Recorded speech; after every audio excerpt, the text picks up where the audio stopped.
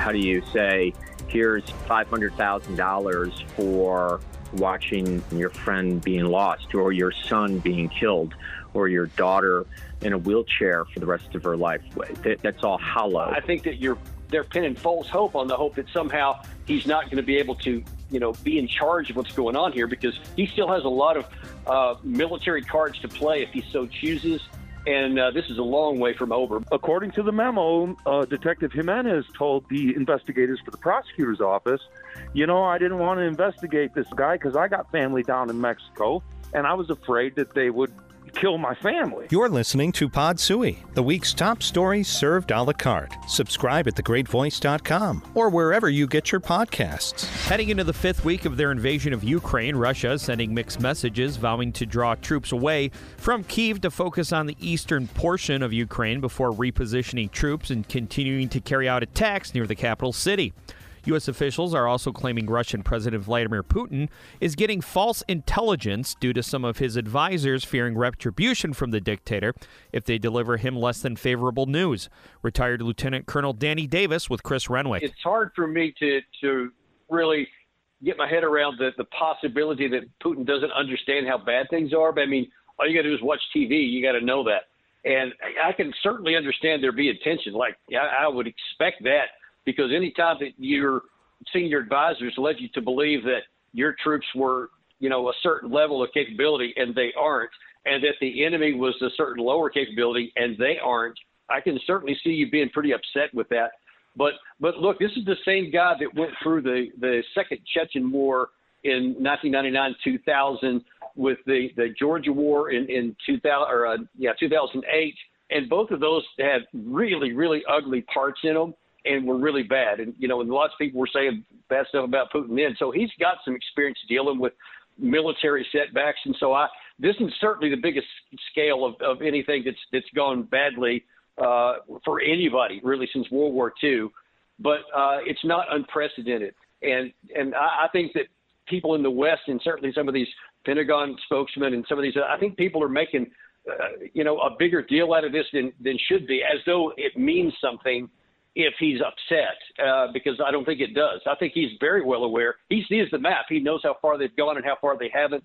He's painfully aware of how the sanctions are biting, because he's signing all kinds of executive orders and everything else to try to minimize some of these things. So he's making speeches. So I honestly, I just don't buy it. I think that this is people in the West wanting to say, oh, yeah, Putin's bad, and he is bad morally. But I think that they're pinning false hope on the hope that somehow he's not going to be able to, be in charge of what's going on here, because he still has a lot of military cards to play if he so chooses. And this is a long way from over. But I will lastly tell you, though, they haven't done bad across the board. They're actually doing some things that make sense now. Well, it just reminds me of that saying, some people create the storms and then get upset when it rains. It just feels like if you spread this disinformation for long enough, you start to buy into it. And look, these officials are saying that he didn't realize how poorly the military was doing. He didn't realize some of the losing concepts that they were showing in Ukraine, and a breakdown of information from the soldiers on the ground to his military leaders, and then finally to Vladimir Putin. I guess, I certainly understand what you're saying. It would be hard for me to believe that Vladimir Putin doesn't have a pulse on what his military is doing. But this may go, does it go hand in hand to some of the things that we've heard about him isolating himself from a lot of his advisors, his military advisors, his economic advisors? He just maybe isn't as engaged as he once was. I guess there's just a lot of things floating out there about this guy that it's hard to know what to believe. Well, and just consider this. Now, this is from a perspective of just a cold analysis of what is or isn't going on. It's not taking anybody's side. It's not saying anything's moral or immoral. It's just looking at the cold, hard facts.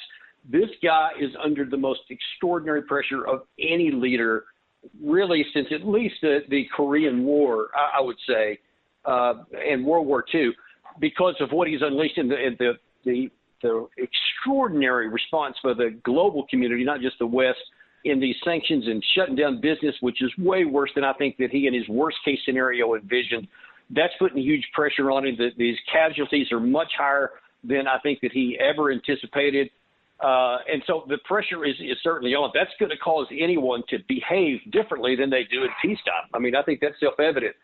But the question is, how tough is he going to be? And like I said, he's got, 3 separate military experiences where he's got, 2 of the 3 went bad for a long time before they finally turned good. So it's not unprecedented for him. But the real issue is going to be what happens on the ground. And right now, the Russian command, he's the commander-in-chief, so I assume that's him that's making the decisions. They're actually doing something that makes sense now. They've recognized where they weren't making progress. They've gone to a temporary defensive positions, we call hasty defensive positions, north of Kiev, Sumy, Kharkov, and then down south north of Crimea. And they have not gone after Odessa because they don't have things aren't working their way. Where it is working their way, though, they have put all of their efforts in the Donbas. And right there, they actually have a chance to win a pretty substantial battle.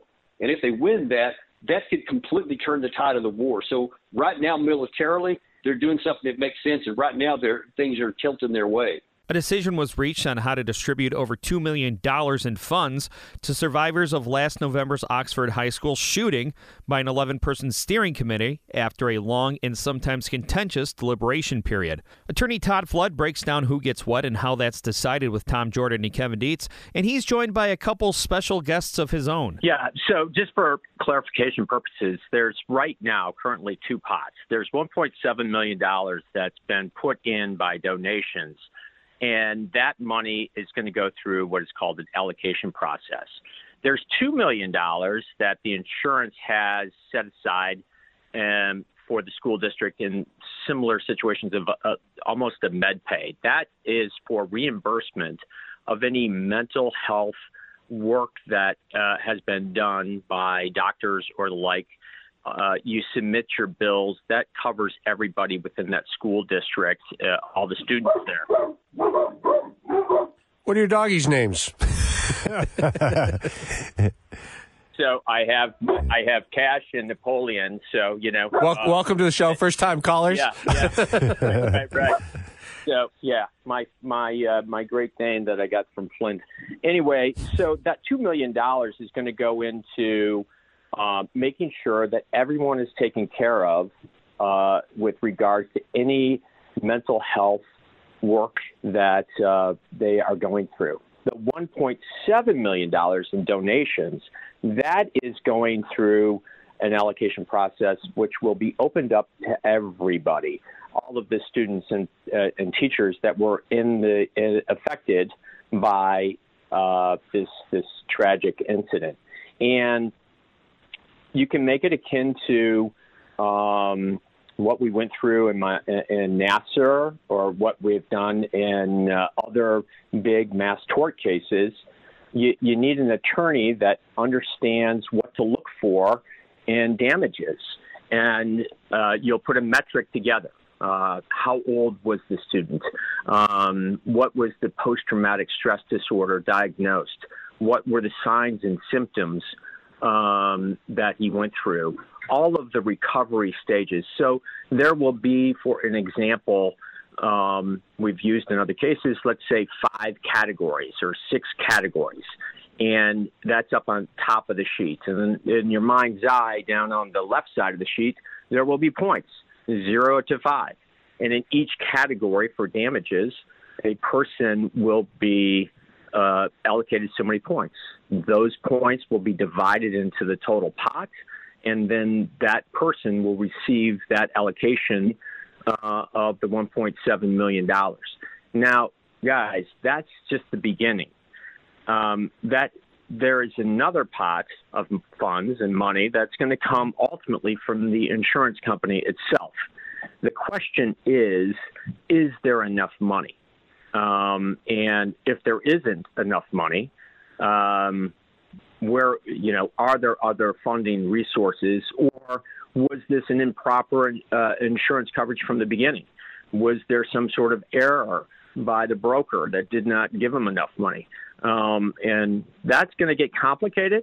But the question becomes how much money is in that pot ultimately for the insurance. And that's the third pot. So right now you're seeing two. You're seeing donations and you're seeing an insurance company having set money aside for mental health and take care of that. It's easy to understand reimbursement for going to see a doctor or a professional. How do you go about trying to assess some sort of number for watching a classmate die or watching a family member be injured or just being there and going through all of that?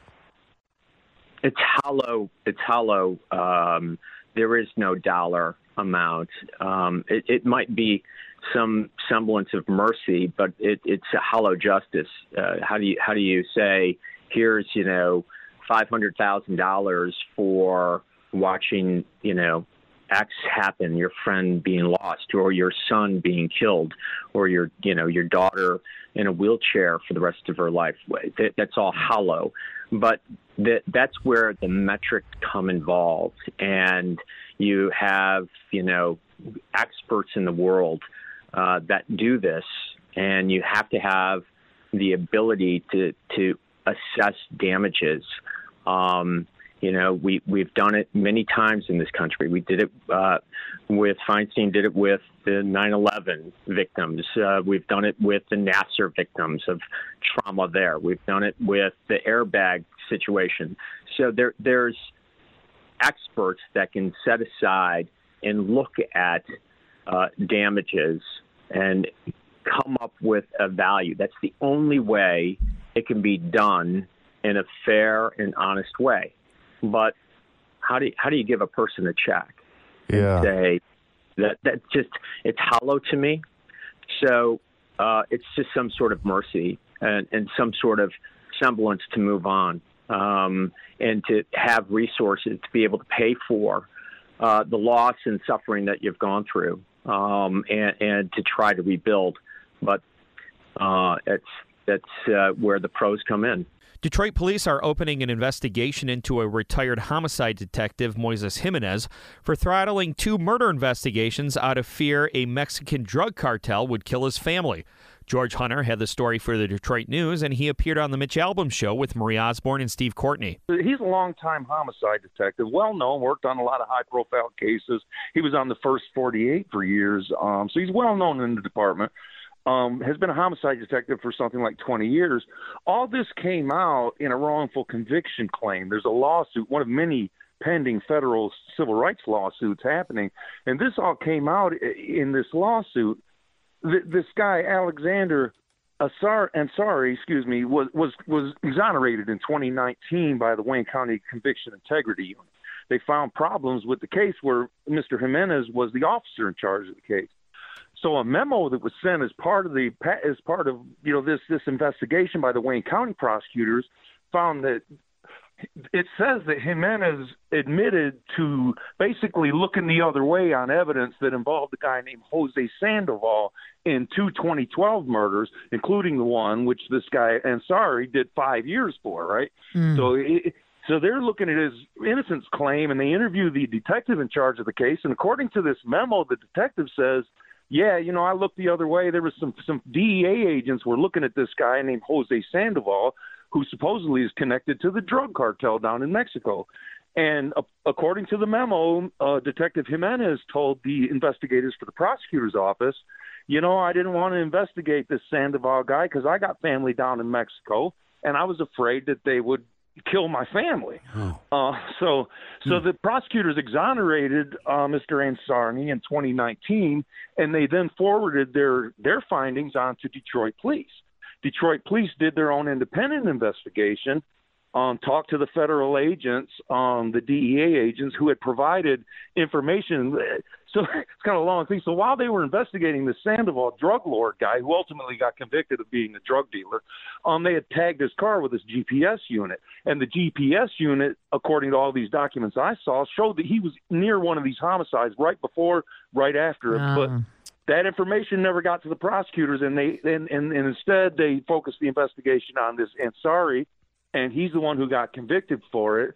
So now, I asked, but police say now they've reopened this investigation because about 3 weeks ago they said they got some new information which says that maybe all this isn't true. Now, they did an investigation before, and I asked the head of internal affairs about this, and he said, well, this new information calls our findings into question. So that's where it stands now. The attorney in the lawsuit says they're just saying that to try and win the lawsuit. So, at this point, it's gotten to, once it gets out of it, that's where it's at now. But, I mean, I asked the head of IA now, are you looking at any of his other cases? Exactly. Exactly. He was involved in a unit called Red Room. It was Squad 6, and they looked up specifically drug-related homicides.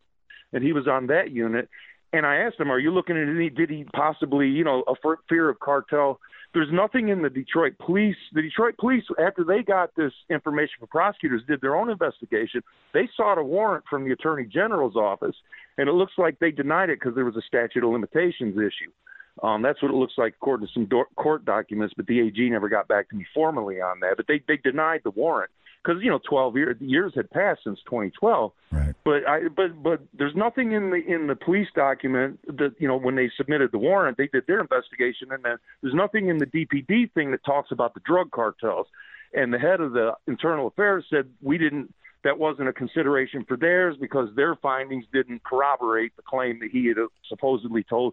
So at that point, it's a he said, she said. The prosecutor's document says this detective admitted to it, but the Detroit police say that that's not true. So, well, George, hindsight being what it is, as it applies to the now retired detective Moises Jimenez, have any red flags come up around some of the cases that he was involved in? And let me take it a step further.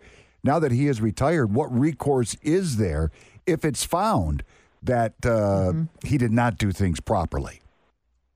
Well, that is as far as any of his other cases, I'm not aware of anything else, although that certainly bears looking into, and I will look into it. I just got these documents the other day, so this is a moving thing, certainly. And, in his credit, I know a lot of people that say this is a really, really good detective, too. So, you know what I mean? Right. You try to just go into this with an open mind. So I don't, there may be more.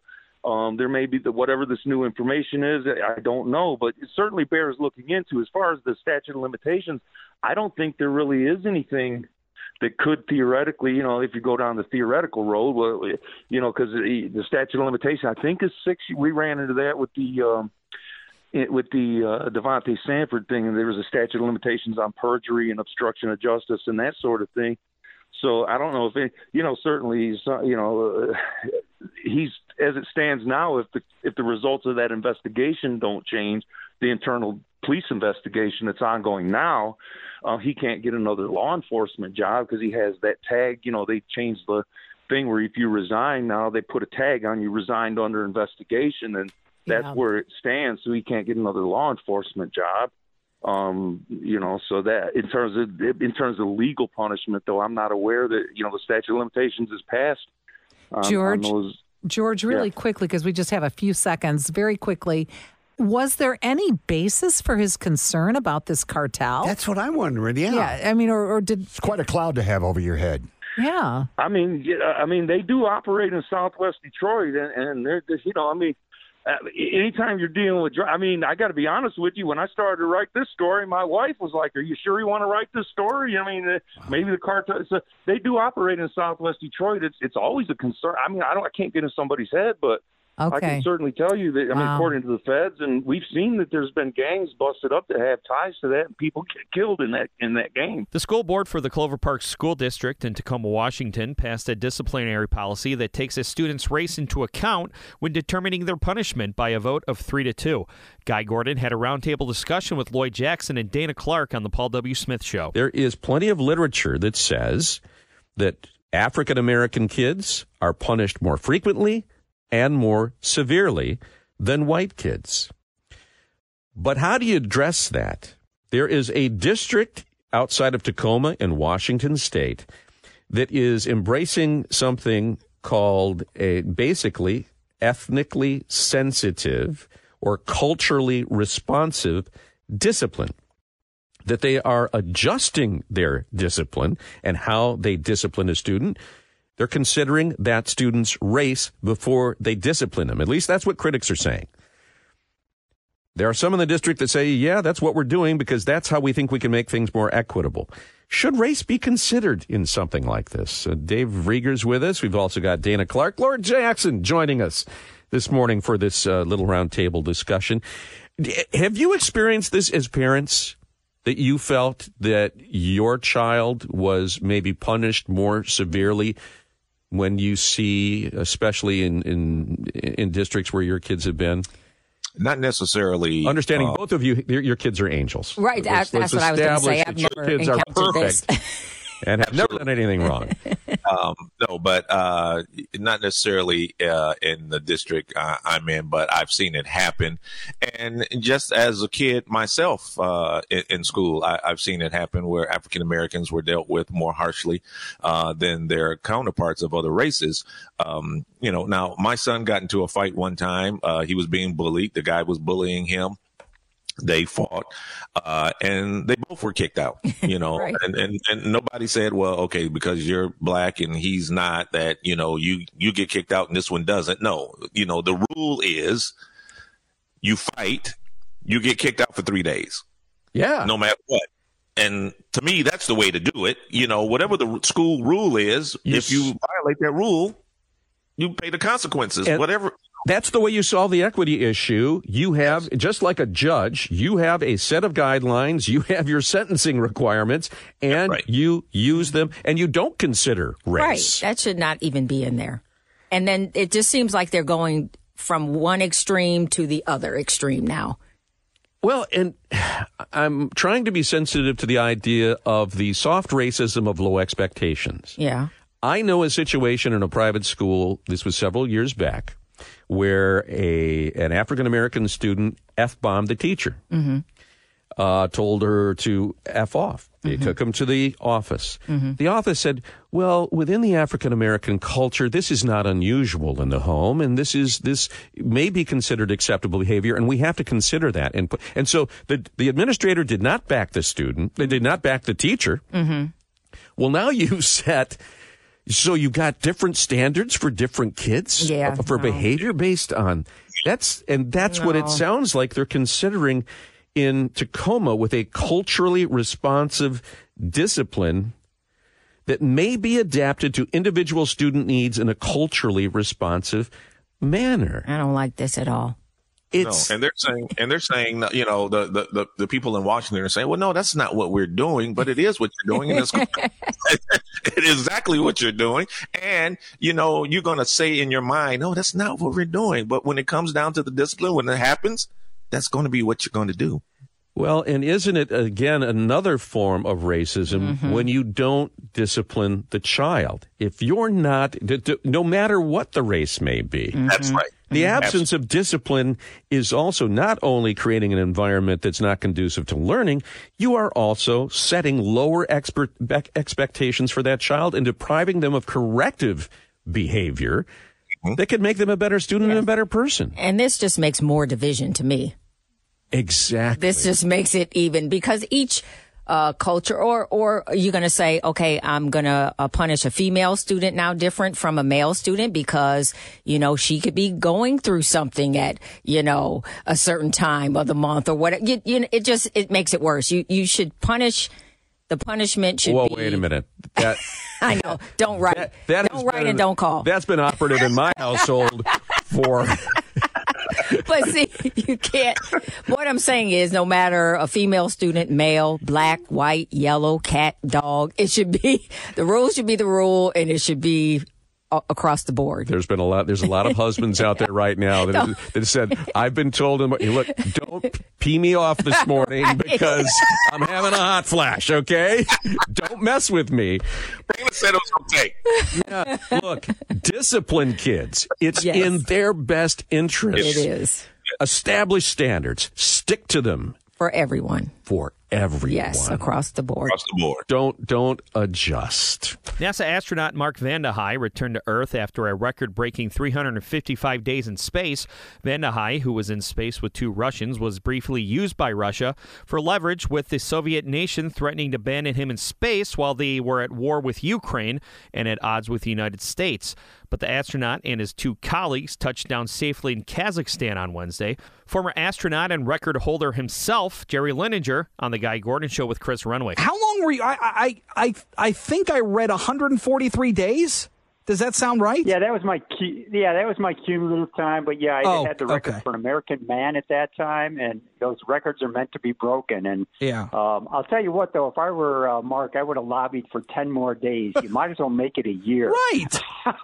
So how long were you up there at one time? What was your longest? I was up there about 4.5, 5 months, and again, that was on the Mir space station, and it's a little different because communication on ISS is a whole lot better than the old beat-up Russian space station. So it was a tough 4 or 5 months. But little by little, we learned, from Skylab, they were up there, 5 weeks, 4 weeks kind of thing, and little by little, you learn, you do long-duration flights. Yeah. And it definitely takes a toll on the human body, though. So I want to talk about that, but I want to take it back just a little bit. So when you get up there, how long does it really take you to kind of acclimate? Because I would imagine there's an acclimation period. So when you get up there, Chris. how long does it take to kind of get used to everything? Even if you're an experienced flyer, a lot of people get the space motion sickness for the first few days. But beyond that, I would say about 1 month into it, when I was up there for 30 days, I saw a transition take place between my crewmates and I, 2 Russians at that time, where it felt you wake up one day and you feel like you've lived there all your life. You feel 3-dimensional, for example. You don't see floors, walls, ceiling. You just understand it as volume. Wow. I can be upside down talking to you right now. I feel perfectly fine. I feel perfectly fine flying without even thinking about it. So I think the magic number is about 30 days into it, and I saw the same adaptation take place in my 2 Russian cosmonaut crew members. Interestingly, of course, in the days of our shuttle flights, they were 10, 11, 12 days at most. And I don't think most astronauts ever fully acclimated to space the way I did, or the more, recently the long duration people do. And then conversely, when you get back home, I got to imagine you feel, I don't know. What do you feel like when you get back? Yeah, you feel very heavy. Things like turning your head, you feel like you're doing backflips tight and fast. After a year in space, almost, I'm sure Mark's going to be very gingerly. Chris, if you told me, for example, stand on a 3-foot platform and jump off, I would say, and you give me $1,000, I'd say forget it, keep your $1,000, because you just have this feeling that your bones and your muscles will not react properly, and they don't. You've got a kind of a modified homeostasis with your tissues, bone loss during that time, and you sort of have amplified sensory information when you first get back. So your inner ear is now feeling that gravity. And again, you get that tumbling feeling, for example. And so he's going to be off, I would say, for at least a month. In my case, it was probably a year and a half afterwards, where when I was riding my bike one day, one revolution to the next, bam, all of a sudden I said, wow, I feel normal again. Really? And so it was nothing anyone could measure, but I had sort of a neuromuscular disconnect, and it just didn't feel right. My strength looked okay, all the things looked okay, but it kind of felt like a pitcher that can't locate over the plate. He can still fire the fastball, but just can't locate. Some fine sensory problem I had, and a year and a half, all of a sudden, bang, I'm back to normal, started running triathlons and things I'd done in the past. So it takes quite a bit to recover from being a spaceman back to being a earthling again. Right. I would have, and I can't remember, and I wish I would have looked this up before I asked this question. But I think there was an astronaut, I can't remember who it was, but they experienced some sort of like almost cellular change, like a permanent cellular change. And maybe I'm making this up. Maybe maybe I watched a movie and I'm conflating it with real life. But what long-term ramifications or perhaps even permanent changes take place? Maybe not from you from being there for about 5.5 months, but for somebody who's been there for darn near a year. What can that look like permanently? I think anything in the months, over a month, I think you get kind of the same effects. But I think the permanent, for example, within the eye, we're having some changes, pressure changes, retinal potential detachments. They follow it very closely. I go for flight physicals every year. There's a longitudinal study following up every astronaut that's ever been to space. And that's, for example, one of them where there's some actual tissue change taking place within the eye. And it happens acutely also. So when an astronaut would come back on shuttle, they'd sometimes give the pilot who has 20/20 vision, they'd give him 5 pairs of glasses because they're not sure how the vision's going to change. And so he'd try on different glasses before landing day and pick the one that worked best and then land the shuttle. And so there are some of those changes. Probably the long-term one is the radiation exposure. And, of course, I have a much higher cancer risk than the average person. I'm way beyond the limit of a nuclear worker, for example. And Mark's going to have the same thing. So you've got some long-term health risks. What do you think we can learn about what the human body can endure in space with these kind of extended trips? Yeah, one thing I think we learn is how resilient we are and how we can adapt to just about anything. And the human physiology does the same thing. The only showstopper is that bone decalcification. Everything else seems to kind of plateau out. You find that new homeostasis I was talking about. But the bone loss kind of continues on, and you're essentially, say, after a 6-month mission, most astronauts, even in spite of countermeasures, getting on treadmills and things like that, in spite of that, they're sort of like a decade of an elderly person with osteoporosis losing bone mass. So that's a potential showstopper going to Mars. They'll look for Pod Sui this week. For full episodes or anything else you might have missed, go to thegreatvoice.com. See you next time.